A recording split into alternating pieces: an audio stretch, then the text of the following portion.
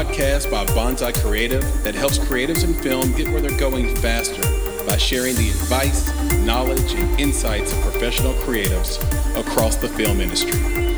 I'm your host, Chris Barkley.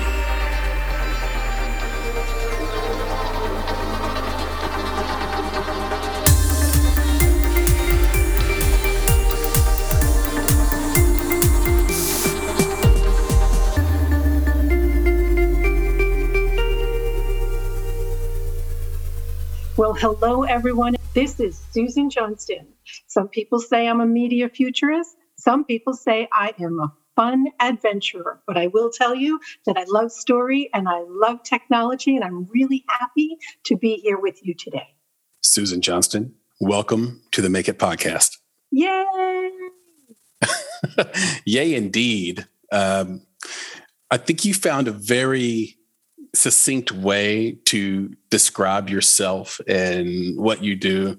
The fact of the matter is you've worn every hat at some point or another over the span of your career, even going back to childhood in film. And so I'd love to read from a bio to give this audience a better sense of who you are and where you've been before we get started. And like I always say, this is the internet. So if I have anything incorrect, feel free to amend to the reading and correct where I've gone wrong.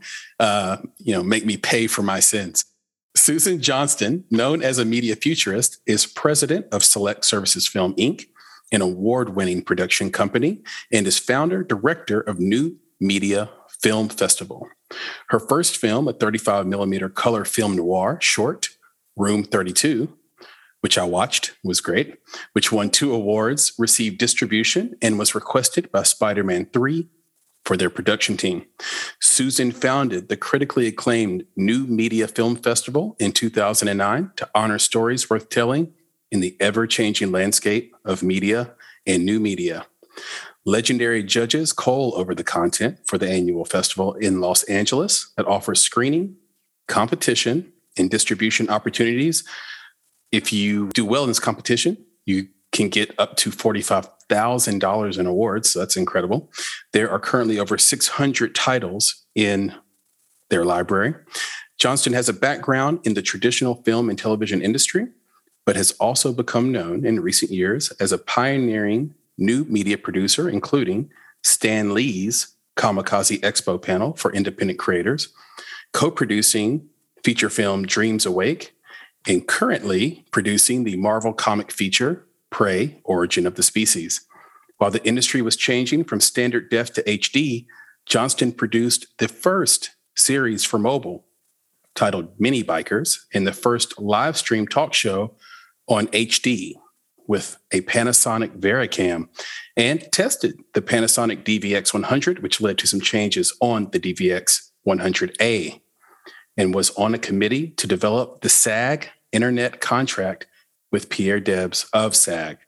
She's a member of the Academy of Television Arts and Sciences, SAG-AFTRA, BMI, the Caucus of New Media Writers, Directors, Producers, SET Awards Board, Computer and Animation Society Board, Professor Emeritus New Media, and believe it or not, she was knighted in 2017. Susan.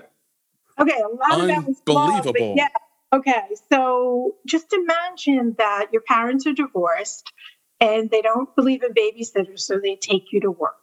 Yep. That's how come I've done a lot. And then I get bored really easy. So pretty much all of that is correct, except SET, that board is no longer around. And I did remove myself from the caucus one for reasons that we won't discuss out loud. We'll take that offline. I do want to start there, though. I want to start when you were young. I'm curious about how this all began. What do you remember about the... what do you remember about the Willy Wonka and the Chocolate Factory and why it meant so much to you after watching it?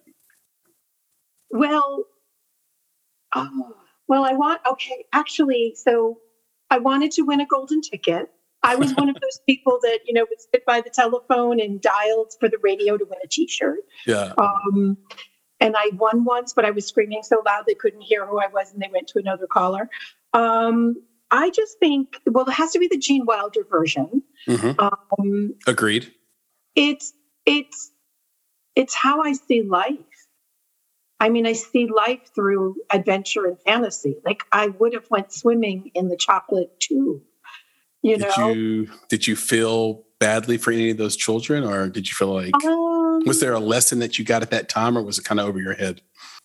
What the lesson is that poor people have a chance. I love that. I mean, people don't know this, but, there was a point where I lived in a community where I was the only white one. And the black ones wanted to beat me up, and I didn't want to beat them up. And my dad said I had to. And I said, no,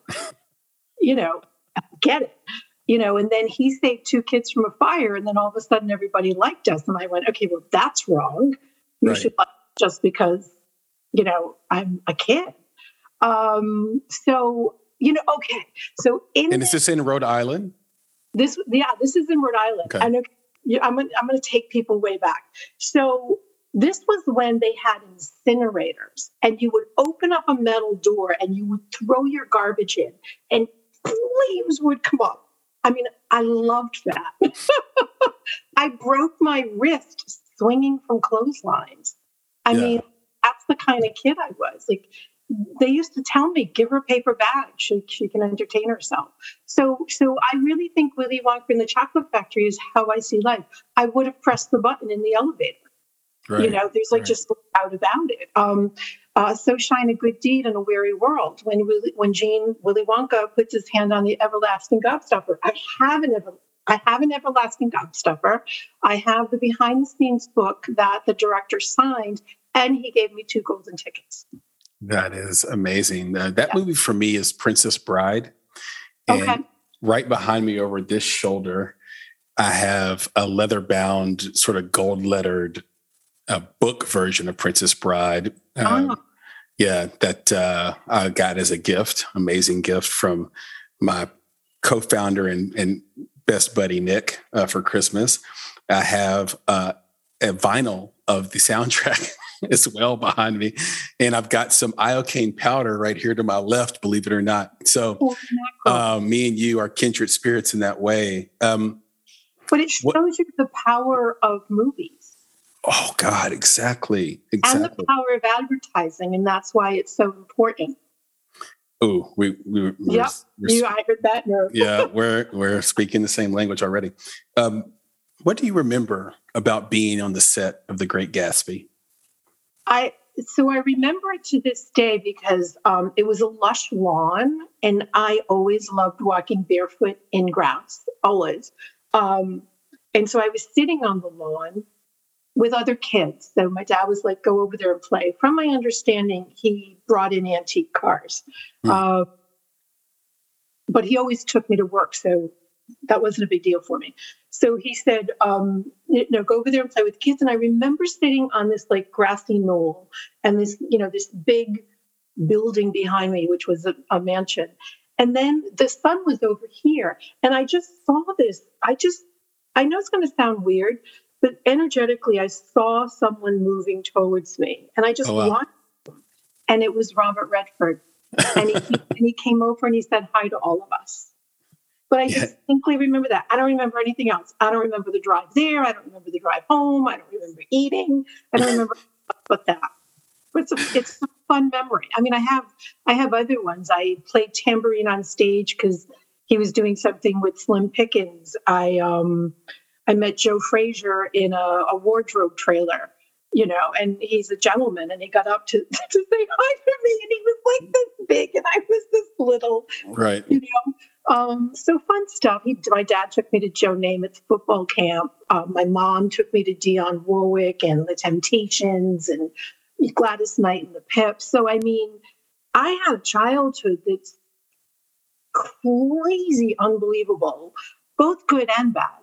And I thought the whole world lived like that. Yeah, you've had a set of adventures that would fill up other people's entire lifetimes, and you had that just in your childhood alone. And Robert Redford's so handsome. His aura hits you first, and then he shows up. You start to feel some energy, and then you look up and it's like, oh my God, Robert Redford's right there. Of course he is.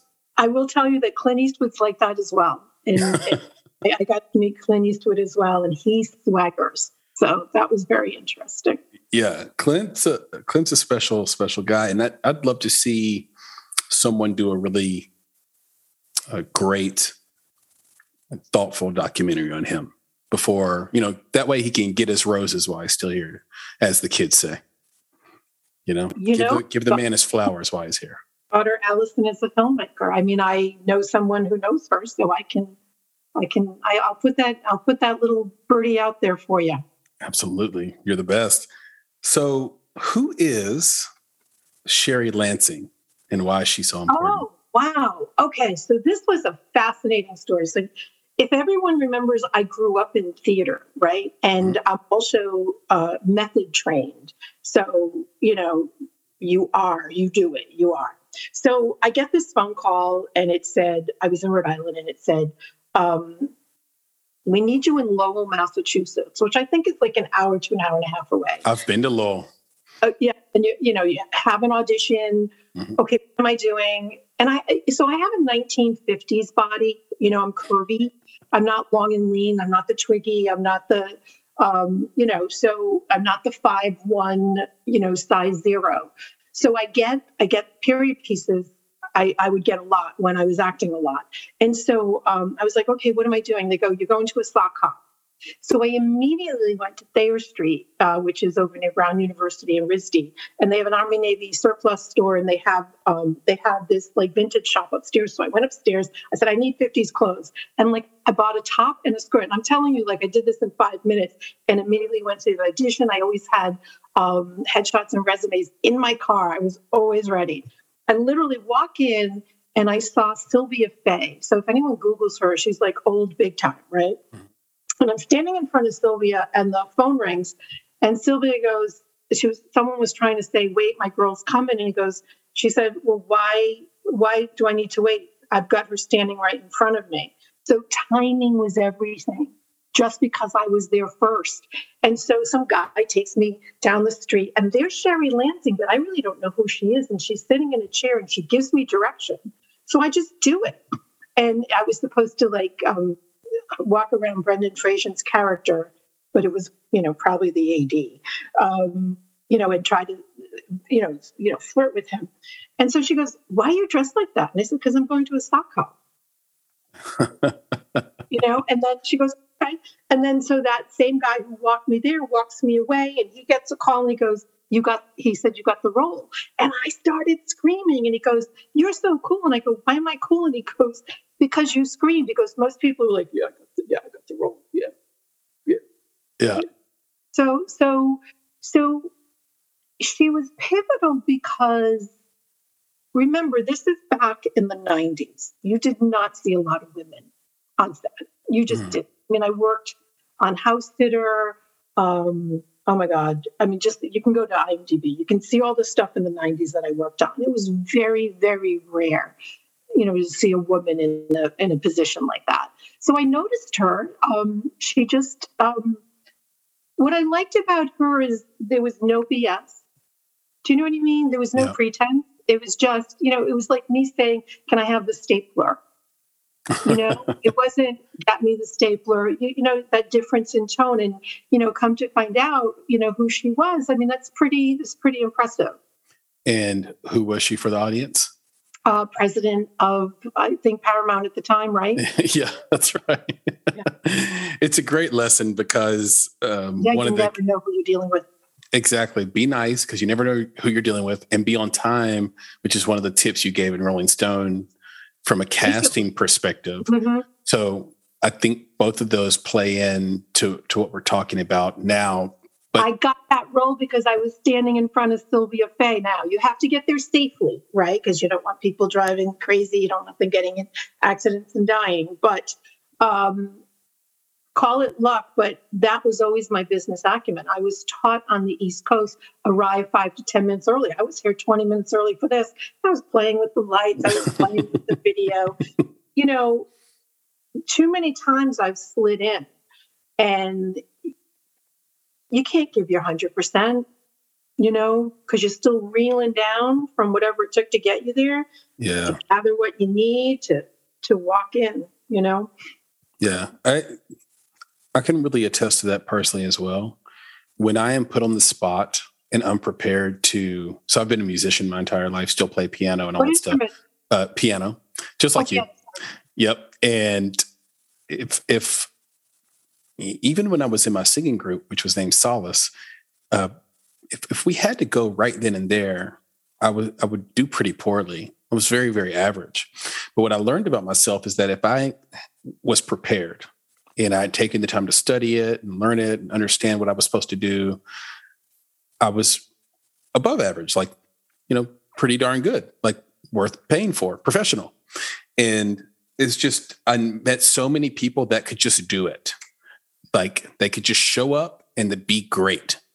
And I was just never like that. I'm a guy who needs to know the assignment, study it, feel good about it, do it in the mirror 100 times, and then feel like I can do it with my eyes closed. And then, so I'm a big believer in show up early, relax your blood pressure, get in there and do a really great job. The thing about you is you kind of grew up around this stuff. You were modeling by the time you were 13. By the time you were 16, you'd been in everything. And I'm just wondering what made you, what was that triggering moment that said, hey, I'm going to pick up and drive or travel from Rhode Island to California with nothing but my personal possessions in my pocket. I made a deal with myself, which I said, as long as I'm making money in the business, that I will stay.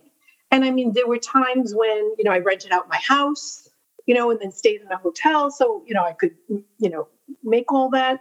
And then there were times I questioned, well, am I really making money in the business? Mm-hmm. And so that's why the casting, I moved out during the actors strike, and then Renita White.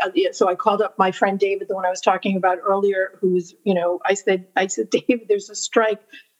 I called my friends and I said, okay, who do you know out here? Let me just go meet everyone. And so he connected me with Renita just to meet her. And she was lovely. And I had a cell phone and I had a pager and I had a landline. And I said, I don't care. Call me anytime you want. I'll help you out. Right. Because I like helping out. I like rolling up my sleeves. So she called me. She paged me midnight that night. And I was walking into some rap party from somebody else who introduced me to a friend. Yeah. And she said, can you be on set tomorrow at 6 a.m? And I said, sure. I didn't know where I was going, didn't know how I was going to get there. This is when we had Thomas Guides in California. And sure enough, it was Kid Rock's music video. Oh, wow. And they had me, and I was like a casting assistant or something. And so they had me deal with these rioting talent. Well, they were rioting because they weren't getting fed. And, anybody who knows me, in my contracts, I would say you had to treat the actors fairly. You had to feed them, whether it was union, because union, you're supposed to follow the rules. Everybody follows the rules, but I put it in the contract. And so I just went up to the guys and I took the leader. I took the leader behind. This is so funny. I mean, it's my first day on the job. I took the leader, and it's 2:00 in the morning or something. I don't know, whatever. We were overtime. And so I'm taking the guy out for a tour who's the leader, knowing that if you have the leader, no one's leaving. So all the talent was there waiting for the boss to come back, and I'm taking the boss out. So while I take the boss out, I whisper in somebody's ear. I said, you better order pizzas and get them here fast. And so I said, you let me know when the pizzas are ready. So by the time, I'm entertaining this guy until it happens, and then boom, the pizzas show up. Everybody was happy, and the music video got made, and they called me and they brought me in the next day, and then they put me in American. They said, would you be a white trash woman? I said, sure. What does that mean? So I Googled it. And again, I went out and bought a dress. You don't pay a lot, right? But you just go out and you buy something that fits it if you don't have it. And so I was in American Badass. Yeah, I love that. So that's how California started for me, and that's why casting before acting, and then acting came in, and then producing came in, because a guy wrote a script for me. Pretty cool, right? I didn't think anything of it because he was living with someone, right? And we weren't dating. but I didn't know he had a crush on me. And it was about the story about my mother's murder and, what you would do when the guy goes up for trial. And so that's why Room 32 is really based on that. And and so there was an Emmy-winning producer who wanted to direct. And she said, we need a producer. And I said, all right. I said, who's going to produce? She goes, you are. And I'm like, And I'm like, oh, okay. And so that's how producing started. Was the David, that's your friend, David Barkley? No, David Kleiler. David Kleiler. He did, oh my God. Boston, he did stuff I can't remember. I mean, I honestly can't remember. And I know it's horrible, but I'm bad at trivia. No, it's okay. It's interesting because you do have a David Barkley that worked on Room 32 that I think they did music when I saw in the credits. And I was like, oh my God. Totally different. Oh my God, they're so different. Yeah. I was just surprised to see my last name there. Like, what in the world? Like, that's awesome. I wonder if I'm related. Who knows? Who knows? David Tyler, fixture of Boston's independent film scene. And he was the legend and founder of Boston Underground Film Festival. There you Boston go. I'm going to write that down. And it was local sightings. That's what it was. He also created local sightings. But, I mean, he was my muse. I was his muse in the sense that we inspired each other. I think we talk about Dostoevsky. Yeah. Trying to watch film. we have a thing we wrote on our site called that was based on the book. I believe it's called The 8 Essential Friends. Mm-hmm. And we expound upon that. And I think one of the things that happens, because I'm a big fan of muses, but it's one of these things where I think culturally we want whoever we're with romantically or whoever our best friend is to be every type of friend that we need. And no one person can do that. Yes. No, they can't. You need a person you can talk, Russian literature with, and you need a person who you can talk about baking brownies with. And those two people probably aren't the same person. No. But, so you need to fill those gaps. Yes. Or in a responsible way, but you need to fill those gaps. Because I find what moves people very fascinating. Mm-hmm. I don't always understand. I'm the same way. Have you ever been surprised by what you found when you discovering what moves people? Yeah, and sometimes I don't like it. That's true. You go lifting rocks, and sometimes under that rock is, a scorpion or something. COVID did things too, right? Mm-hmm. So I just think it brought out things in people I hadn't seen before. And I agree. Yes. And I can't change people. People can't change me. We can, depending on what we want to do, we can pivot, but we're all here on our own journey. And so I can say, it's not that I don't have these two people as friends. They're just, as one friend says, they're outside the theater waiting to get a ticket. He says, I have my friends in the front row, and then sometimes some people have to go outside and get a ticket to come in. So well put. I know exactly what you mean. Speaking of COVID, something beautiful did come out of a little bit of change in society. So we have COVID in 1920, so 2021 really. Mm-hmm. But before that, the big thing that happened in the world was the 2008 recession. And that also put a lot of creatives sort of in a lurch and out of work. And here you are founding the New Media Film Festival. And you founded it in 2009. It was created as part of the C3 United Nations Millennium Project as an annual event. So what is the C3 UN Millennium Project and how did it get started? So here's what's interesting about selective memory. I got an email recently from C3, which was the Conscious Creative Community. And there's two people that became my dear friends from that. Phil Havrat, who, he has, he has a title that's beyond mine. I love my title, but someone gave it to me, media futurist. But his is, he's just a genius. But anyways, like his brain is lines and dots and connecting on a matrix. And then Barry Goldberg, who I didn't know at the time, which I love him even more. He is a Grammy winner. He's worked on Fleetwood Mac's The Dance and things like that. So they were part of C3, as well as a couple of other people. They're the friends that I took with me. The United Nations Millennial Project, I thought was part of, there was an LA arts community going on. And I guess the guy who was the grand poobah of the event was the head of the United Nations Millennial Project. But I received an email recently, which they kindly said, thank you for remembering us. It wasn't Phil and Barry, C3, because I'm acknowledging that. Because look, it's all media, right? If I can help you, I can help you. Right. But they asked me not to mention that anymore. And then explain that my, how I understood that wasn't what it was. So respectfully, there was a big LA arts project. I remember the LA Opera was involved. That guy was involved. Mm-hmm. C3 was involved. It was at Los Angeles studio. And then we announced in Second Life, which was really cool. Yeah. It was big at the time. And but basically it's funny. Out of the 2008 economic crisis, I just saw an exodus. Most of the people were going to Atlanta. And think about it. If you're studio level and you're working 2 to 3 jobs, which was normal for these people, and they're not making less than $2,500, most likely more. Then they're hiring people like me to do the job of one, and then they've got 2 others, and they're just, the master puppeteer, which is fine because that's how people made a living and got in and got up the ladder.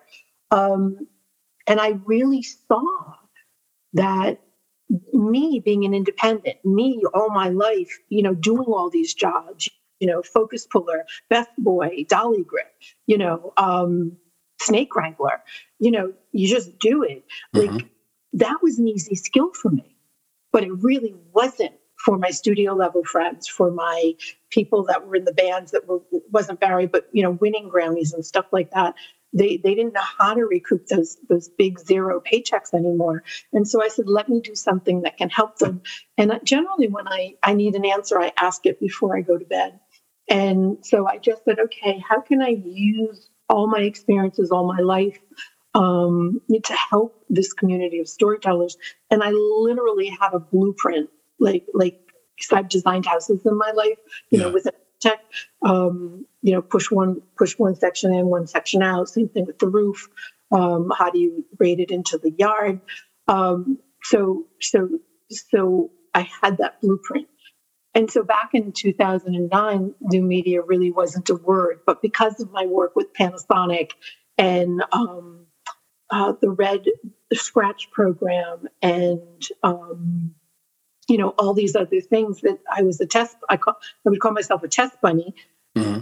I knew that it was going to be ever changing. Remember, I was on SD to HD. HD became, Ultra HD, and then 4D, 4, and then 8, and then, whatever. So, so I didn't build it for me. I built it for them, so to speak. But here's what's interesting. So COVID happened. It's the same thing. Yep. And so I'm like, okay, what can I do now? So we did a couple of things. We built a market, a do-it-yourself market. So it doesn't cost anybody anything. So they go to our website, you click the button market, and then you just sign up as a buyer or you sign up as a creator. Now it's going to be a short form and you can't just get access to all this content with just an email, right? Like probably your website or your LinkedIn website. But you can upload content to sell, or you can go on there to look to sell, because we found that was a barrier for people making money. The other thing we did is we just scoured for content that was submitted like over the 10 years. We're not 13th year. And we started offering distribution, 70-30 splits, non-exclusive. We don't charge any fees. Like we don't charge you to market. We don't charge you to log, blah, blah, blah, blah, blah. And, knock on wood, people are making money. we get paid, they get paid. It's really that simple. Yep. And so I'm doing it again, 2009 and now 2020 is really, because it was March of 2020. Yeah, I checked out the website. I looked at the business model. I've looked at the buy and sell side, and it's really interesting because it's something that Nick and I talked about, I think like in 2016 or 17, wanting to build from scratch ourselves because we saw the need that was out there. And it's so cool to see that this is actually one way that you can sort of remove regret and gratify yourself is to see an idea that you had exist in the real world, because that's your validation that it was a good idea and that it was working. So that idea would have worked. So even though you weren't the one to go build it because that wasn't your thing to do. Correct. It still was a sound idea because someone out there built it. And so thank you for that info. And this may actually get into a little bit more of how you sort of curate and aggregate those titles. But before we go really down the line with the New Media Film Festival, it is unique. So I'd love for you to talk about how the New Media Film Festival is different than other festivals. So if you look at my history, I was released from high school to go help a major corporation in their computer department. So I've been a geek, right?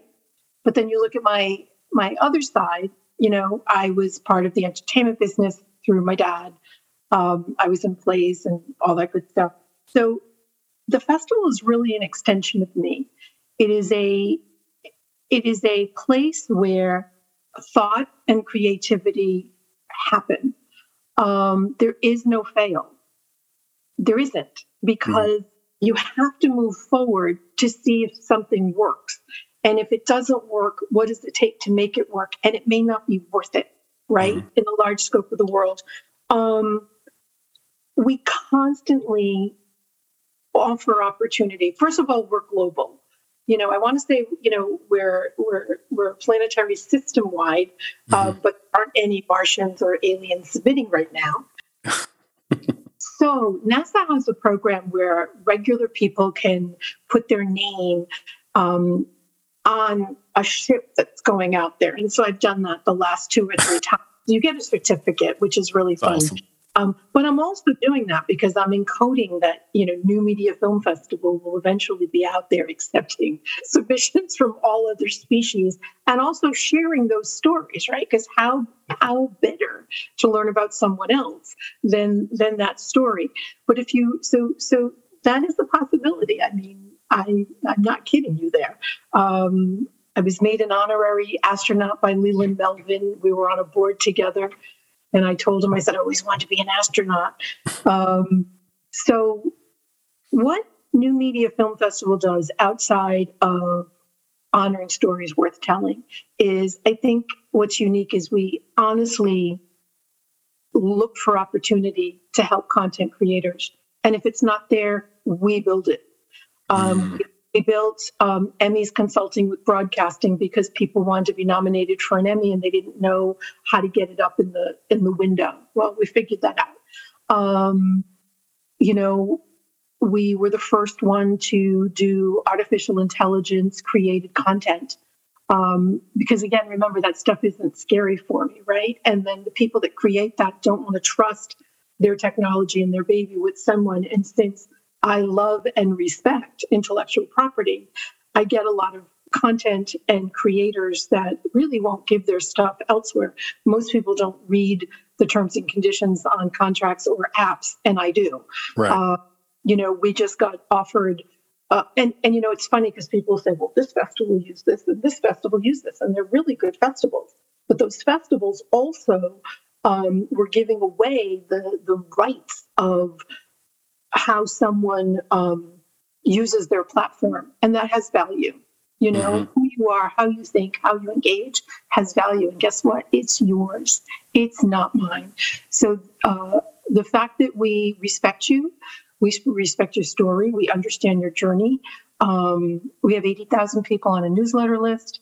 We have, just look at our partners. They're all people that support, creators. We just have, I don't want to start naming, because if I name one and I forget the other, I don't want to get them. Just go to newmediafilmfestival.com, homepage, scroll down to the bottom of the partners. Every single one of them works tirelessly to help creators. And we pivot a lot. So we put pitching online. So pitching used to be just in person. It was so successful that we're like, why should it just be once a year? Like, someone decides tonight that they want to pitch their project, and we have gotten stuff funded and picked up. We don't take a percentage of that.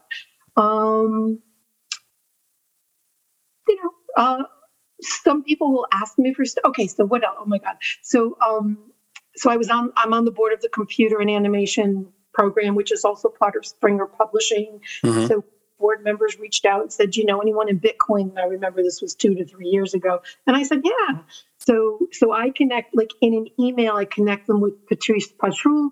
He was in Hong Kong at the time. And then he wrote a book on Bitcoin that Springer Publishing published. That they ended up becoming the first film that was fully funded by Bitcoin. And it was an Academy Award nominee a couple of years ago. Don't ask me the name. I'm bad in trivia. But the point is, those are some of the opportunities. One of the photographers that we hired for the festival one year, because of the people that were there, like Ed Asner and Oscar, Mark Rydell from On Golden Pond, Tippi Hedren, she had The Elephant's Journey in there with Chris Gallucci one year.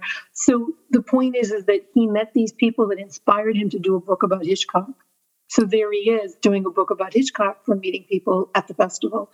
We also had a panelist talking about virtual reality and simulating an after-death experience. I don't advocate for that, but So he got funded. Someone in the audience just went up to the guy and said, "I'll fund it." And so the next year they offered it to us. So we did. We had it, and we had people experience it there. So those are the opportunities. Curations of art exhibits. We have art. So we set up art. People don't even know this. We set up art for charity, and so we'll connect artists with charity. The artist sets a minimum bar. And then the artwork gets sold, the charity gets the difference. So the artist is getting paid. They're also getting a donation amount for the value, and they're out there in the ethers, and they're getting the marketing and the thing. So I read about that idea that you had, and I'm glad that you made it happen. That's awesome.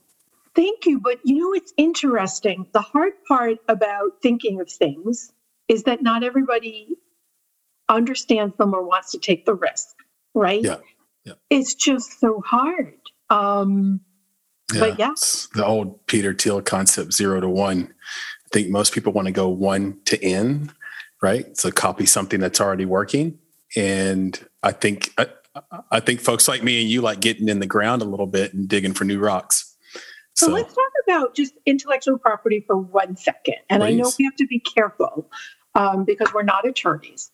But when you have a trademark, you have to do what's called policing, which means you have to say, cease and desist, this is why. And it's usually because it's causing confusion in the marketplace. And I want to share with you, without saying too many specifics, that in the very beginning, we had a couple volunteer for us for a couple of years. Now listen to this program and how magnificent this program was. And these two people ruined it. And they have no idea because they're in ego and they're doing something in their own state. And I'm not happy about it, but I have to live with the fact that they don't think they did anything wrong. And so here's what happened.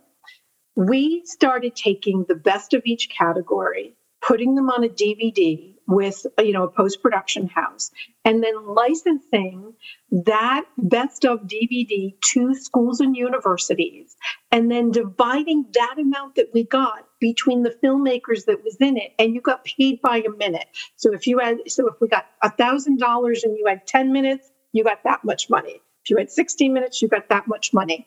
And so this was going on, and we were spreading cities. But how cool is this? This is like 13 years ago, right? Right.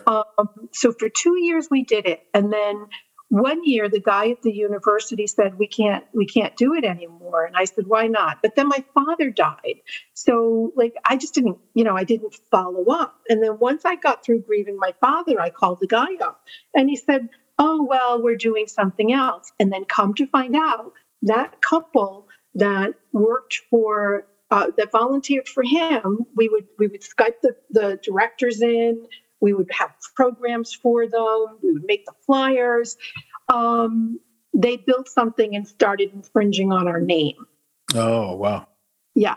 And they still try to infringe on the name, but I slap them down and say, cease and desist. And then people go, why are you doing that? They're a nonprofit. And I go, it's still wrong. Right. Wrong. I don't care. Sorry, if you're God and it's wrong, it's still wrong, even though, people, So the point is, an intellectual property, you have to police your stuff. You have to, you can do it kindly. I say, I start saying, I know, cool name. So, but what I want to share with you is how sad is that something that we created to really, really get money in the pockets of creators were taken by two volunteers, that said, oh, we don't need those people in California anymore. We can do that right here. Totally oblivious to what, our trademark, to, what we were doing on the greater global good. That's the stuff that gets me. Yeah, you're absolutely right. Two of our films we regularly have to police on YouTube. Sorry about that. I would say within 1 week of distribution, one of our films was up on YouTube with already 850 views. Wow. So that's 850, that's a significant number of people watching your movie. And it was just uploaded by some dude or dudette, and YouTube was great. They took it down immediately, but about once a month, if you've distributed a film, it's worthwhile to just go on YouTube, search the title of your film, and see how many people are uploading your content for free for everybody to watch. And it's weird. You're right about the perception that people have, like, oh, I see you. You don't want to. We can't watch your stuff for free. It's like, if you had any idea how much energy and prayer and crawling time, money it takes to make a feature film, right? Like you wouldn't say that. You wouldn't just assume that this content is like social media where you can just get on and consume all you can eat for free. And I think that as independent filmmakers, we have to really fight hard against this idea of commoditized content, right? Like throw it against the wall, see what sticks, throw away content. There's a place for it, but your feature film that costs, $2 million is not the place for it. Like that's the whole thing. People need to eat. Mm-hmm. Yep. They need to put gas in their car. So, I understand you have GoFundMe pages. I understand you have Kickstarter. I understand, and that's all great and good. But when you have that end product, you need to sell that product to make more money, to make another product, so you can have a business. Now, I will tell you that, I have to look at your content, but if you want, we can do the 70-30 split, and we can do non-exclusive, like everywhere else that you don't have it. We have like 2,500 platforms, and we get new ones every day. Yep, and one just came by, and I do my research on them. I don't say yes to everyone, but one came by with a number, and somebody said that was low, and I said, they're paying more than Amazon. Yeah, Amazon pays about 6 cents per viewing for 90 minutes. 90 minutes is 6 cents, I believe. so 0.0001 I've seen. Maybe even 4 zeros before the one. But obviously, if you get millions of views, it gets some money. So maybe. But it's not the end all be all. It's certainly not market value because, I've always said that what Amazon and others pay is class action lawsuit worthy. It is an absolute grift because if you... I can say something good about a platform because I love metrics. And so it appears, and remember, we heavily started offering distribution 2 years ago. We've been distributing for at least 11 years, right? Mm-hmm. But it was just ancillary. Hey, would you like, we know, if you want it, we have it for you. And so we're already giving checks. That's awesome. I mean, some companies don't even pay you for an entire year. Some pay right away. Some pay 3 to 6 months. Some pay when you, whatever. So Tubi. Yep. Tubi seems to pay really well. Yeah, they got picked up by Fox. Fox owns them. But I thought Fox was bought by Disney. They're all being gobbled right. Hulu is Disney for sure. Tubi, I think, is Fox, but I'll have. I'm not saying anything bad about the others, right? I'll have at least check that and make sure I'm right about that. We are so grateful that people want content right now. But I will tell you, that's the upside, right? Like that the demand is almost insatiable for content if it's good. Well, yes and no, because you said something about throwing spaghetti at the wall. Just throwing it against the wall. Yeah. I mean, there are streaming platforms that go by algorithms only. They could care less what your story is, the quality is, and agreed. I'm a firm believer of we are collectively the stories that we watch, we read, we share, we create. So what do you want your future to be? I mean, if you look, it's called emotional reality. So ER is a category, and there are movies that are being so when I talk to you about like metaverse and apps and terms and conditions, they're taking all the times that you press harder or lighter, or there's even a new service where they're going to give you free streaming, but they have to watch your eyes. And and if you don't watch that ad, you're going to have to end up paying for the service. So, but think about that. That is all an algorithm. That's all lines and dashes. That's all zeros and ones. It's code. And then, think about every time you do an export and then you sort. That's what they're doing. So an emotional reality film is they are taking that data and they're going, oh, this is where you need to have that sort of low moment where they cry, or this should happen, or we want them to feel like this, instead of whoa, Yeah. Right? Yeah. Right? I feel like Pixar mastered that early, and just in terms of the formula for human emotion and storytelling and being able to leverage animation because those characters can do things that human beings can't do, and using it to drive emotion. You did mention all those different formats. I have to ask, it is 2022. What role will NFTs play, if any, in this year's festival?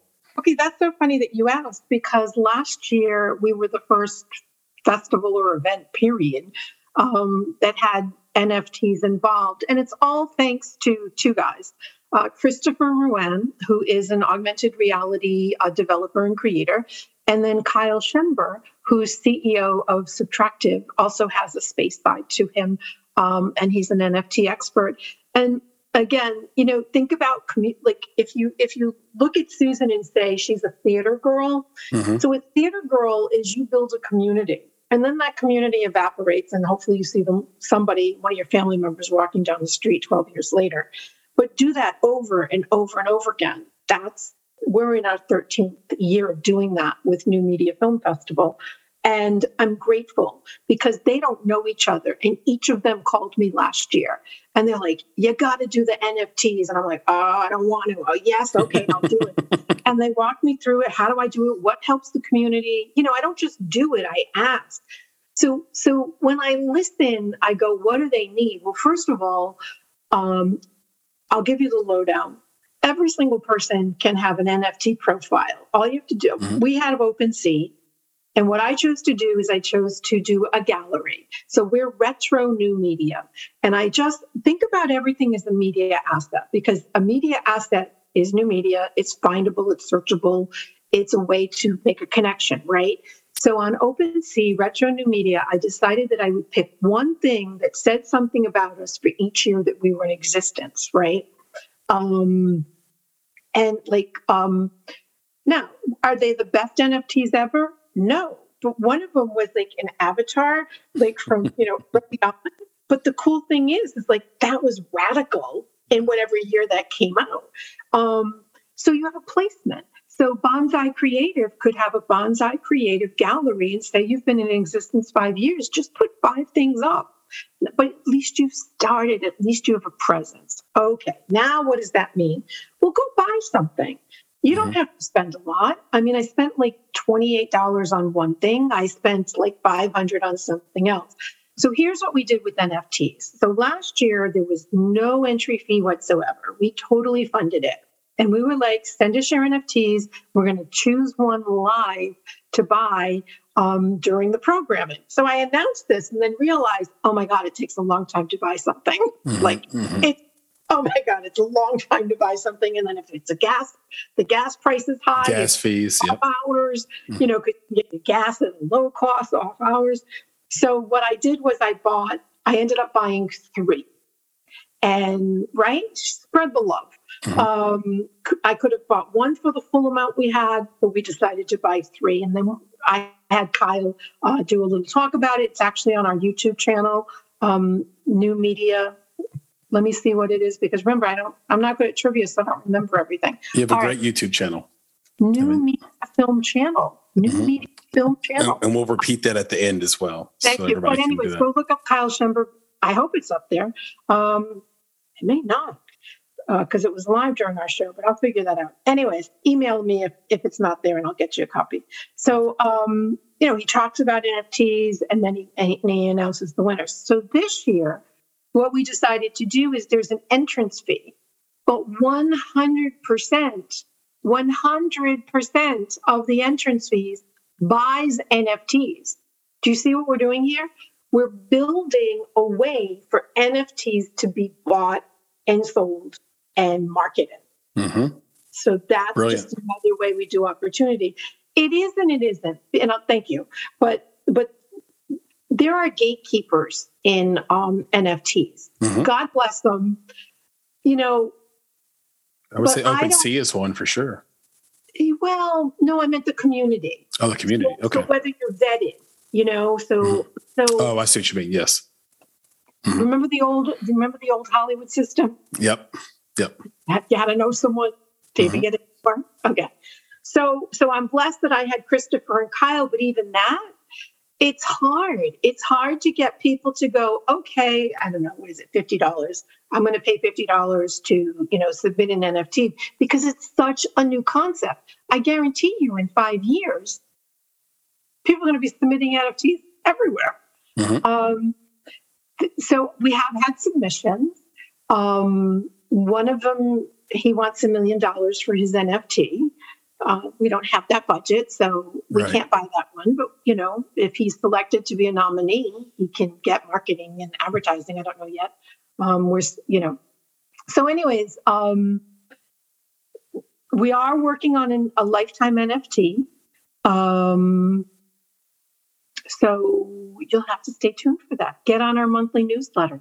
That's awesome. And we'll make sure that information gets shared here at the end. And for those listening, the festival this year will be June 1st and 2nd. And it sounds like it's going to be a blast.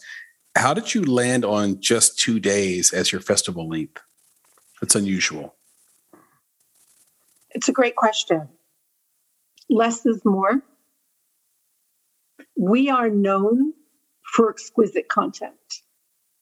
Okay. Like, the woman that produced Journey to the Center of the Earth, she literally walked up to me when we and said, that's the best programming I've ever seen.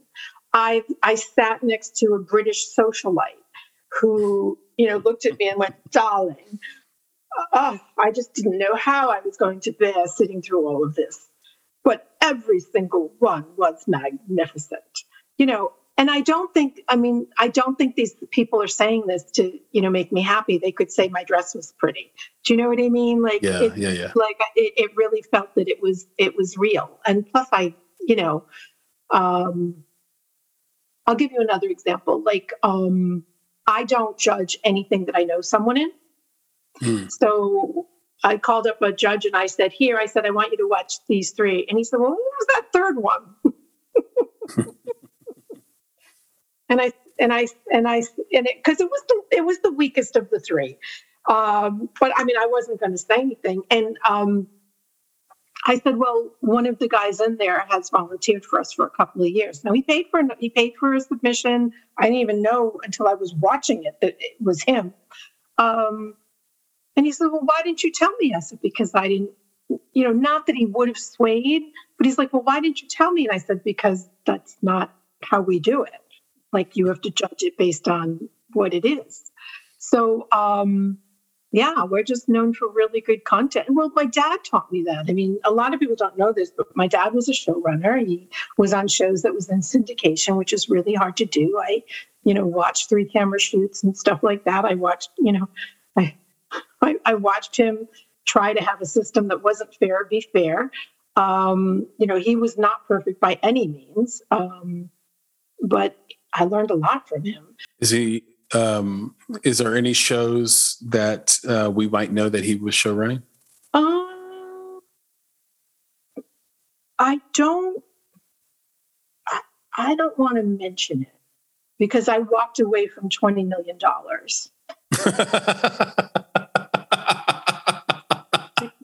Well, Susan, you can't just say you walked away for $20 million and not tell me how that happened.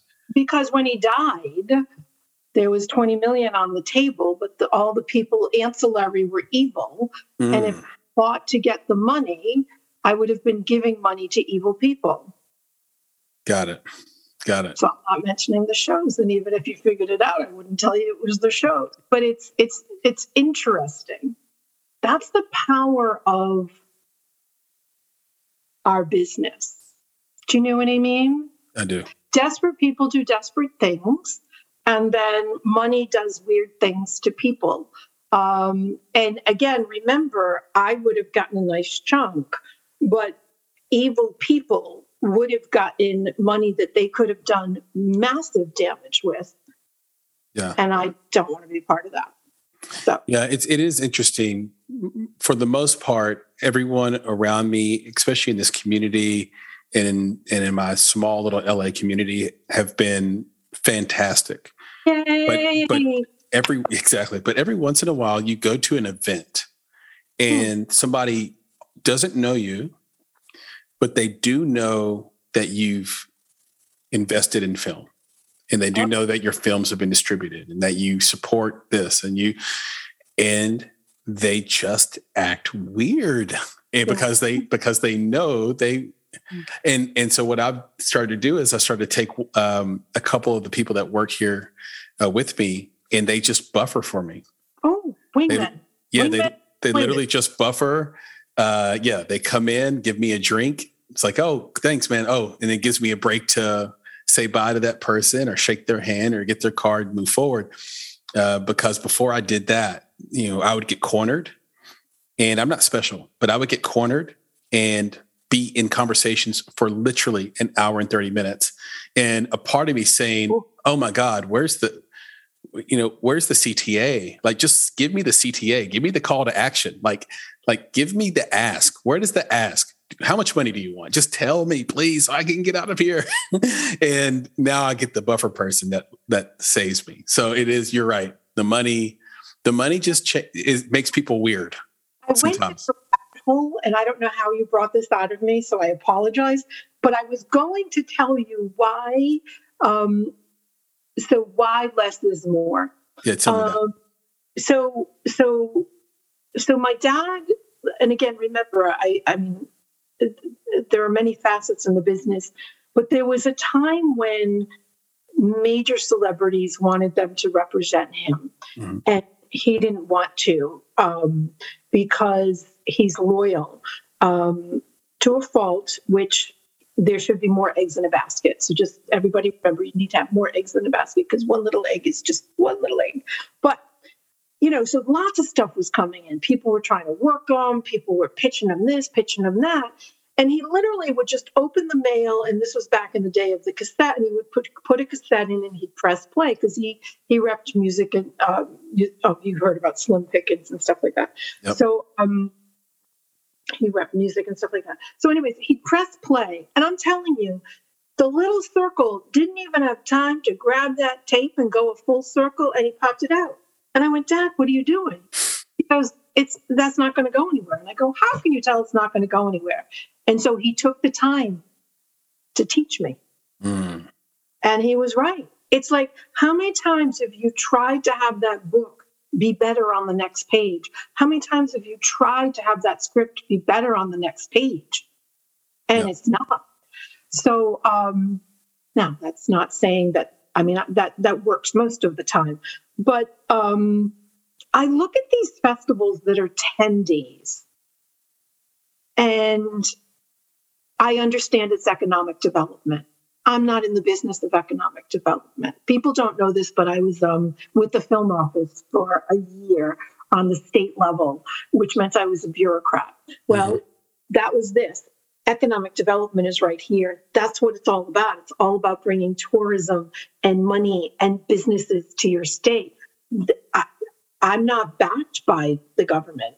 I don't have those partners. I'm not so sure I want those partners. I think if you asked me in the beginning, I'd be, let's have them overtake the city. But again, that's not the goal. The goal is honoring stories worth telling. And, I've said this before, but, the word diverse, it cracks my team up, because we've always been diverse. People have told us they've never seen, any place that they felt more welcome. And I'm like, what are you talking about? Like, everybody's welcome. Like, we don't look at life like that. But then put in a room of, someone who just came in from Africa, and a little old lady who's a grandmother, and someone who's Jewish, and someone who's gay, and, all different ages. And you're in a room and you're watching the same, content that comes in, and they're all moved by it. Like, that's when that story is powerful. So, sure, in the festival, there's going to be an ebb and flow, right? You're going to love one, really not like another, but they're really great stories. We don't take stuff that has bad sound, bad images, bad storylines. We don't take pay for play. People try to pay us to put their film in. We don't do that. Someone offered me money once to win the award. Don't do that. Offered me an Audi, which was nice, but no. Good for you. Obviously, this. We don't take money from everyone, because I was a casting director for many, many years. I still cast, but it's generally for just people that I've worked with before and on select projects. I'm more about packaging and making offers right now than, having 800 people come in for a 7-Eleven commercial, which was fun. But anyways, because of the cast, I lost my train of thought for a minute when I was thinking about that commercial. But I think, so on the casting side, I was offered once money for the embryos, the eggs. Yeah. So, you have a lot of actresses that'll give you their egg for $10,000. And I'm thinking, so that actress would get $10,000. I don't remember how much they were offering us at the festival. And I'm like, that's not something I want to market. That's their decision. Yeah. But it's not something I, as a brand, am going to endorse. Like, that's making babies, and that's somebody's body, and that is not my area to tell you what to do. That one I've never heard before. That's incredible. I would. Look. Lesson learned. Less is more at the New Media Film Festival. Oh, thank you. There you go. I understand it. Did you find 2 days early? No, most festivals are just longer. That's all. So when I saw it, I thought, oh, that's interesting. I think I should ask her that, especially considering the type of media you bring in, from AI to VR to NFT to you guys run the gamut, and I'm sure there's a ton of that coming your way now. So that's all. I was just curious. I think the answer is sufficient, and I love the analogy to the book, which, by the way, folks, Susan is a 6-time author of books, and we failed to mention that up to this point. I love the analogy of the song and the screenplay. We instruct our readers, hey, if you get to 5 grammatical errors before page 10, just stop. And John August and Craig Mason, who do the incredible Script Notes podcast, they famously know whether your movie is going to be great or not in 3 pages. So they can read 3 pages and just know, okay, this works or it doesn't work.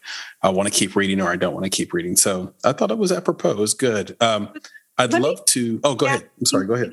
Well, no, because you have a valid point. So we were longer before. We were more. Oh, okay. No, we were. We weren't always 2 days. We were more days. But then I was producing panels for Stan Lee when he was alive. Right?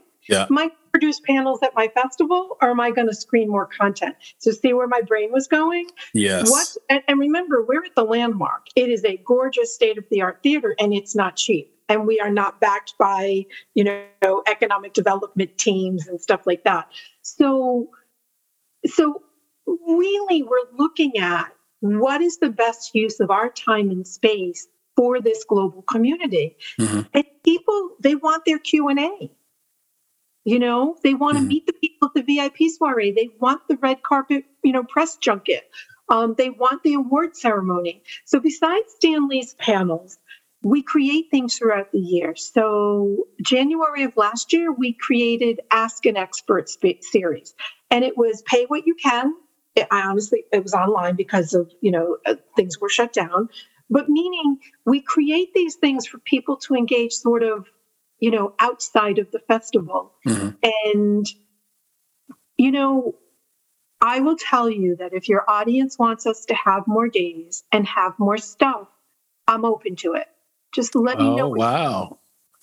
Let me know what you're looking for, because I don't want to tell you what to think, right? I want to feel the pulse of what's needed and how we can help these creators. Well, Susan, that is so generous, and we will certainly put that idea out. We have a newsletter as well, not nearly as robust as yours, but we just started it, so hopefully it's a little engine that could. What we're proud of is that the readership is nearly 100% filmmakers and independents, and so I'd love to put that out there as a filler and get back to you on that. I'd also love to do some speed round questions with you if you're up to it. Sure. As long as I can say no. Oh, look, there's the panda. Oh, my gosh. All right. So what are the 2 best pieces of advice you've received so far in your career, and who did they come from? Oh, advice. Oh, the first thing that came to mind was this guy. So I don't want to play that card, but the guy was getting paid more than me. Totally fine. It was understood. It was expected at the time. Like I told you, I used to get paid independent prices, and someone was getting paid the studio price and hiring me and making the difference. I'm okay with that. I knew what I was walking into. I said to him, I don't want this job. I don't want to work with this person. He said, charge him a price that it's going to be worth working for him. Oh, wow. That's great. Yep. And then another piece of advice came from that was a different guy. And then another piece, well, it works. It works. Yep, it does. Because I may give you a price, that's different than someone else, right? Right. So I did that my entire career. I mean, you look back at Steven Israel and my other Stevens, and I could have gotten another 0, but I just loved working with them. So I was like, all right. So anyways, the other advice was, and you mentioned it earlier, it was Dreams Awake. So I get a phone call to co-produce. Well, the last thing you want to do is co-produce with someone that has never worked in the film business before.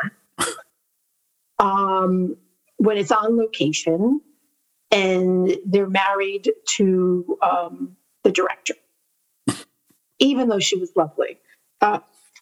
No, actually, she was the executive producer. I'm sorry. I got it confused. So there was a guy that she wanted me to work with. The director and she were married. And, I have to be careful. So anyways, when you co-produce something, it's a marriage. It's co. I'm responsible for them. They're responsible for me. We're responsible for what we do. And I take that very seriously, right? Safety on set, coming on time under budget, right? Doing what I say I can do, delivering the goods, making things appear magically when no one knew. Yeah. And so my friend David Kleiler called and he goes, what are you doing? I said, well, I got an offer to, work on location as co-producer of a feature-length film. I don't want to do it. He goes, why don't you want to do it? I told him why I didn't want to do it. He goes, what do you have on your calendar? I said, nothing. He said, do it. That was it. He just simply said, do it. Had nothing to do with the money, right? Because the other guy was the money. He said, what do you have on your calendar? I said, nothing. He said, do it. One of the best experiences in my career. Yeah. Yeah. Now, that co-producer did not behave well in the sandbox. And I told the executive producer, and, I can be pretty Italian East Coast when I need someone to listen to me that this is not right. This is not right. And this is why this is not right. But I also have to back off, right? So she's like, back off. You can't tell me anymore. A couple of months later, film's wrapped. She calls me up and she goes, you were right. I said, I don't like being right. So, yeah, I'm just telling you so you can nip it in the bud now. But, people don't want to see things sometimes. They really don't, So anyways, the point is these were speed rounds. If you don't want to work with someone, but you're really good at the job you can do and you can get it done, charge them a price that makes you want to work with them and get up and do it, because you always have to do 100%, right? Yep. And then the other one was, you got offered to do something that you were reluctant to do for the reasons stated, but you had nothing on your calendar. Take it. Just take it. Just do it. Go with it. Yeah, very, very good advice. And I think sometimes it's the messenger. Sometimes a person just needs another messenger to tell them the thing you already told them. And then they could say it wasn't you. And then no shame. Everybody's in the clear. We're good to go. Well, since we talked about David, I'll tell you what he called himself. What did he call himself? He called himself my chief sounding board. He was my chief sounding board. So, yeah. That's an honorable position for sure. Yeah. What creatives do you most admire and want to emulate? And what do they do from a technical or skill standpoint that sets them apart? Oh my gosh, this is going to sound so weird. Script supervisor. Which script supervisor? So the script supervisor on a film, make sure everything's in place and everything. Oh, no, I know. I'm saying, is there one in particular by name? Oh, you meant people. Sorry. Mm-hmm. Yeah. Positions. People. I would say George Lucas.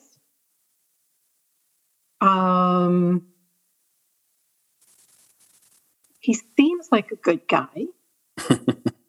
I don't know him, and persona could be manufactured, right? But I'm just saying, by all appearances, his choices and his demeanor seem to be on point with what I consider important: business acumen, and it's show business. He showed stories really well and seemed to do them really well in business. Yeah, it's a great point. And he gave you your favorite quote from Yoda as well, which is there is no try. No try. There's just do. Love it. George Lucas. Oh my gosh, I didn't even realize that. Yep. Yeah. From your casting days, who's the most talented actor you've cast that you're surprised isn't a household name yet? Erin Gray. Erin Gray. Is that with an E or an A? I believe it's Gray. So Erin Gray was in Buck Rogers in the 25th Century. Oh, but is it Erin with Aaron or sorry, Erin? Erin. Okay, got it. Hold on, I'm pulling it up. So she was a model and an actress. Mm-hmm. She was known as Colonel William Deering in the science fiction TV series Buck Rogers in the 25th Century. But that was, years ago. Right. She's just a brilliant actress. She was on one other TV show Silver Spoons. So people that know Silver Spoons on those two shows, yeah, she was just really, her daughter, Samantha. Oh my gosh. I practically begged her to be in a film and she wanted to be a writer. So I'm like, okay, then you've got to go write. But, and she was really cool. Like, I have this thing about, I don't think children's hair should be dyed. Maybe if it's vegetable based, but still no. And there was a show I was casting and Samantha would have been perfect for it. I personally don't like characters that look the same. Mm-hmm. I think it's confusing for the audience. Yeah, agreed. And this lead actress was already cast, and she had Samantha's raven colored hair. And we talked about Samantha dyeing it, and I said, Samantha, once I pull that pigment out of your hair, I don't care who you're talking to, you lose that virgin hair. Sorry. Mm-hmm. And so we elected not to do it. She could have, people shave their heads, people color their hair, but, if she had never, and she was young and she had never dyed her hair before, and that was totally her call. I have to tell you what it is. It's your decision. And, this is just my opinion. It's your life. It's your, but so I would say, I don't know what Samantha's doing now, but I know that she was, amazing. And I could have seen her catapult. Like daughter, like mother. Yeah. If you could give indie filmmakers, one piece of advice, what would it be? Just do it. I don't want to sound like Nike, but okay. A couple of things are coming up. If I want to tell an indie filmmaker, I'm going to get a little real for a minute, and they're not going to. Please. No. Okay. No one owes you anything. No one. Oh my God. Can I tell you something? Yes. True story. I hit you, didn't I? I just hit you. I did not. So in my old studio, I had a 10 by 5, so it's 10 feet wide, 5 feet tall whiteboard that you paint on the wall. It's incredible. It costs $150 to buy the paint. You got to put it on with a 3M mask because the fumes will kill you. But outside of that, you put it on, you wait a day, you come back in, you have a whiteboard on your back wall, and it's awesome and it's gigantic. And in big capital letters on that whiteboard, I wrote, "No one owes you anything." Swear to God. Are we sisters and brothers from another mother? Promise you. And it was in red as well. So I actually didn't put it in the black not Sharpie, but the black marker. I put it in the red. So every day I walked in there, I had to realize it's time to get busy and not, but I grew up that way too, Susan. Like that was just, I grew up with, there wasn't a lot of, hey, I've got something to give. No one had anything to give you anyway, except for waste your time, and shit that would slow you down. So for me, that was an important mantra. So sorry to interrupt. I just wanted to share that with you. No. Go ahead. I just want people to know that I am definitely not perfect. And I, as a human, grow every single day. I metamorphose. There were definitely times in my life where, I had this chip on the shoulder. I was owed something. Most likely it was, from, my mother's murder and the unfairness. There's lots of stuff going on over there. But no one owes you anything. And I mean, you go on this journey and this path, and I know people tell you this, and I know just sometimes things suck, but you just sit there and you go, how can I be a better me? And if you look at the 2 times in my life when I've in the business, when I felt pain and anguish for my colleagues, what did I do? I built something. Metaphorically, it was a sandcastle, right? Mm-hmm. Yeah. Building a sandcastle, not knowing when a wave's going to come in or some bully's going to come in and knock it down, but I built it. I built it because I believed. So build good and you'll get there. I mean, you have to. There's nothing else. You have to. You just got to stay the course. Wearing so many hats, I know you have a perspective on this as well, but what are the biggest business and creative mistakes you see newcomers making today? Lying or overselling, right? So the biggest mistake is people still bully, people still judge, people self-sabotage, right? Mm-hmm. I've had many times where people have taken out their frustrations on me or the project the second they were validated. Because once someone validates you, it opens up the dump truck of all the times that you just said, you were holding it up, and then, I mean, they're age-old adages, keep the drama at the door, keep your mouth shut, be polite. I mean, I generally follow up with every business card or every email, and it's amazing how many people don't. So I don't know. There's a lot of different things, but I think people know them.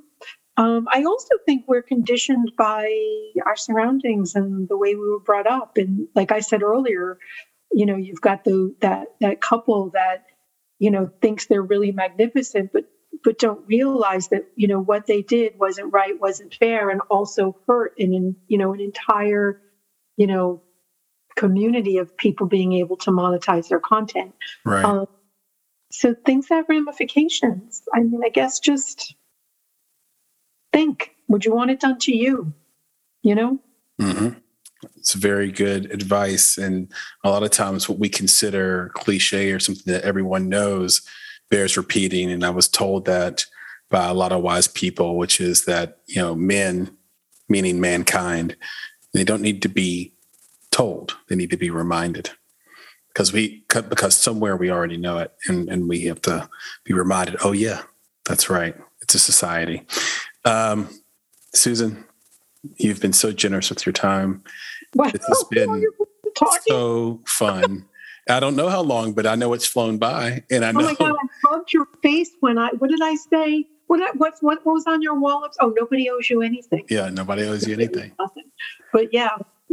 So I mean, thanks for listening. Do you know how much fun it is to talk to someone who at least understands the business? Try to talk to a family member. If you can even get them to be interested. Yeah, exactly. So what do you do?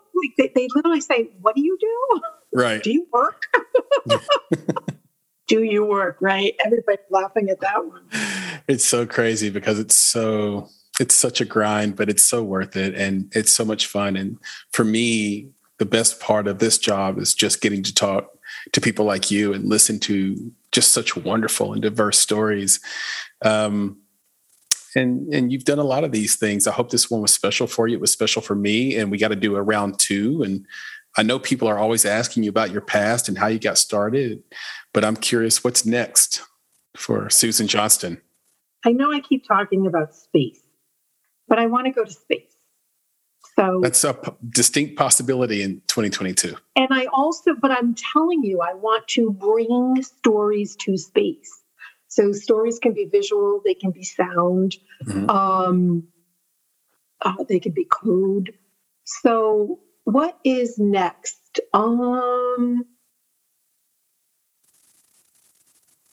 I think, I know it's going to sound really strange, but a safe community for metaverse.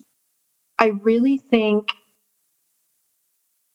it needs some, I don't want to say overseeing, it needs checks and balances. Yeah, you're seeing a lot of stuff in the news right now about people being raped in the metaverse and like how to police that, because it's like you could always take the goggles off, but then it's like it's still kind of traumatizing because your avatar can't escape, and it feels almost the same way as not being able to escape in real life. And from my understanding, it's very fascinating. From my understanding, they coded it so there's a barrier. You can only go so far. There's some couple of stories out there and articles that you can check out. But one of the things that we mentioned on one of our indie talks, we do these indie talks where we're not interviewing a guest, is I think filmmakers should be first to market on advertising in the metaverse. I mean, imagine your film being on the side of a bus that drives by in the metaverse. Oh, that's wonderful. Or even drive-ins. Yeah. You know? Or maybe you own a piece of real estate and you build a theater on it, and in the theater, your movie plays. That's not crazy. That's like a thing that could happen. So you asked me a question, and I actually wrote this down today. I want to make sure that this festival, even though we always gather and we always meet people, but I want it to be more about people. So it's wonderful to see you on the screen. Yeah. But the difference in person. And I don't want to lose that. So the future for me is making sure that people connect in person. And honestly, this year is going to be hybrid. It's the first time we're doing hybrid. And I have, and there's two reasons for it. One is I want to do things in the time zone of the countries that are involved. Like we've got Korea this year and Japan and stuff like that. Not everybody can come here. So you know what? Let their community enjoy them there. I'm testing that. That's why we may end up having 3 days this year, right? Because they need the extra day. But again, that's why there is no try do, there is no fail, because I'm figuring it out as we go. But the in-person, I want this to be the destination. Like you have to go, even if it's for one day, because the relationships that you will make in that one day will last a lifetime. Like I was just talking to one guy today who, he and his wife are best friends with, a guy who like owns the Batman franchise, whose son was at our festival. Amazing. That's how he met them, and also how, I Care for Children help people in Africa, from a panel that happened at the festival. I mean, these are the things that you're not going to get on a Zoom. I'm sorry, you're not. So metaverse checks and balances. And I don't want to lose the human connection. I would love to be in person in LA in June. Where are you now? I'm in Nashville, beautiful Nashville, Tennessee. Nashville is beautiful. I love Nashville. I used to go to LA every 2 weeks before COVID. So I would. It's changed. It's different. I know. It's definitely a different city. I think every city, though, because the world's changed. Nashville's not different. The people here in larger Tennessee, they're just willing to die, like for whatever they believe in. There's like we're not changing our lives. That's a little bit of hyperbole, but let me know if you come up that you have VIP pass. You are incredible. Yeah, I love LA. I would love to come back out there, and I think hopefully things will be better in June. But if there's one thing that you and I can do on this show is to remind people how important the human connection is. Yes. So think of the metaverse as swimming in a pool. Okay. if you stay too long in a pool, you're going to get tired and drown. Yep.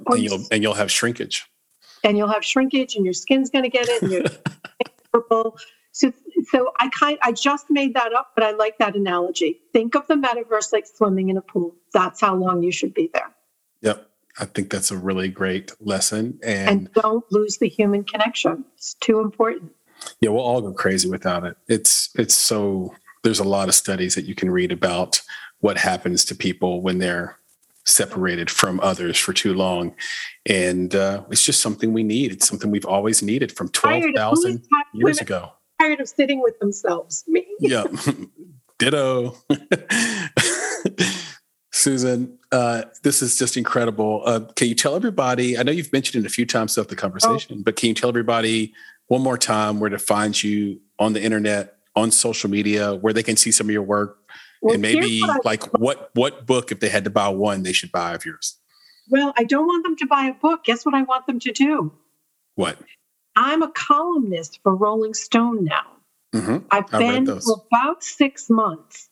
So it's silly, but it's exciting. If you Google Rolling Stone, Susan Johnston, you'll get me. If you follow me there, you'll get pinged each time I write an article, but it'll help me, right? Because they'll keep me. And I really like sharing the wisdom with them. So as much as I'd love you to have a book, there's one on new media. There's one on, how to get things free in Los Angeles. There's a poetry book. There's one on an image savant, Richard Doc Bailey. The special effects people love that because it's actual communication that we had. He created the SPORE program. So I'm still a geek. And so Rolling Stone, Susan Johnston, Google me, follow me, please. But then newmediafilmfestival.com. And just think of that. So I'm New Media Film Festival on Instagram. I'm New Media Film Channel on YouTube because I was building a channel. Same thing for Facebook, LinkedIn. I'm Johnston Susan, I think. But just Google Susan Johnston, Media Futurist, and you'll get me. But I believe you're that on Twitter as well. Yeah. So, yeah, because Susan Johnston's a pretty common name. But yeah, so we're open to ideas. Obviously, constructive criticism.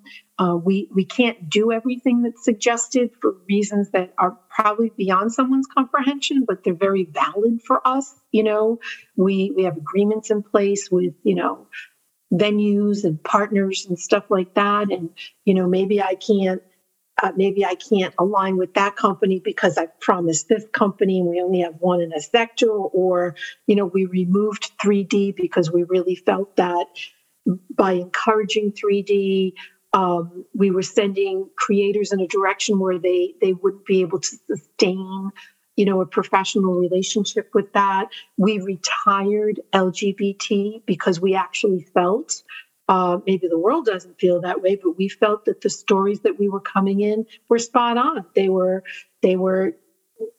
beautiful stories that just happened to be with a gay couple. So we didn't need to, say, okay, you're in this box. No, right. You are, in our mind, you are mainstream. We also added faith and family this year. People were asking for it. And what does that mean? It means a family member or a faith-based person would feel comfortable watching this film. Mm-hmm. And it gave a safe place. I don't know. I don't have the answer why, but I know that that's what they wanted. And it's been lovely to see the stuff coming in. Metaverse we had anyways under our new media category, but because people were searching Metaverse, we just added that. I don't know if we'll accept anything. Just so you know, even though we have a category, if people submit and it's not up to par, we don't schedule anything. Mm-hmm. And I think that's the difference between our festival and other festivals. If they got one submission in TV, they'll show it, but it may not be worthy for their metrics of their festival. So I don't know, but thank you, appreciate it. I'm sorry, I'm tired. I'm yakking. No, that's awesome. So everyone heard where you can find Susan, and please do follow her. And she's got a lot going on, and the ascension is real. So get on a moving train, as I was once told by the amazing Jenica Schwartzman.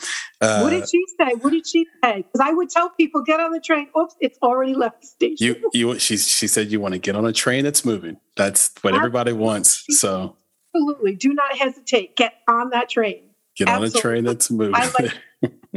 Yeah, she's great. You can look her up too. Jenica Schwartzman is the real deal, and she is a LA actress mom that advocates for mothers on set and sets being more comfortable and easier to deal with for actresses and actors that have children.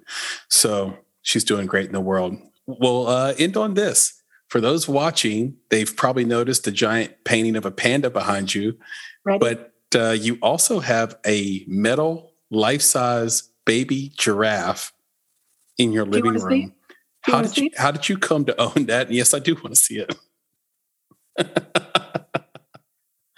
For those just listening, Susan has left the stage. I'm looking at these two pandas hugging, and she's walked in with a gigantic giraffe. She has shown him ass first. So we're looking into the cracks and crevices of this baby giraffe. Now I can see its beak. It's taller than Susan on screen. How did you come to own this? This is one of my, it's like, okay, so, what's the name of the store? There's Home Goods. So I'm in a Home Goods, and I think I was going down to the Rucks, right? So you go in, go to the left, and I've got my carriage, and I'm booking it for the rugs. I want to get in and get out, and I see his butt, and it had a tag on it. All I saw was his butt, and it said $35. So I didn't even see his face. I picked him up. I put him in my carriage. I turned around. I didn't even get the rug. I went up. I go up, and I got the giraffe looking at the guy, and he goes, "Oh, we're so happy you bought him." And I go, "What do you mean?" He goes, "He's been here for 2 years." I go, "Is that why he's $35?" He said, "Yes." And to the victor go the spoils. And we have a full-on giraffe, and that is amazing. I'm so glad you brought that on camera. Right? He's like he was meant for me. He really was, and he looms large over you in the painting right now. And what else looms large is this conversation has been incredible, and it has made my day. It's been a lot of fun. Thank you so much. Yeah, Susan, you're amazing. Keep fighting the good fight. Keep keeping it real out there. I said keep. Continue to keep it real out there. And I look forward to seeing you in June. And I look forward to talking to you many more times before then. Well, thank you so much for your time. I greatly appreciate you. It's been fun talking. Anytime. I'll talk to you soon. Okay. All right. Bye. Take care. Bye. You've been listening to the Make It Podcast. To find out more information about this week's topics, including links to relevant blog posts, projects, and indie creatives, please visit our website at www.bonsai.film.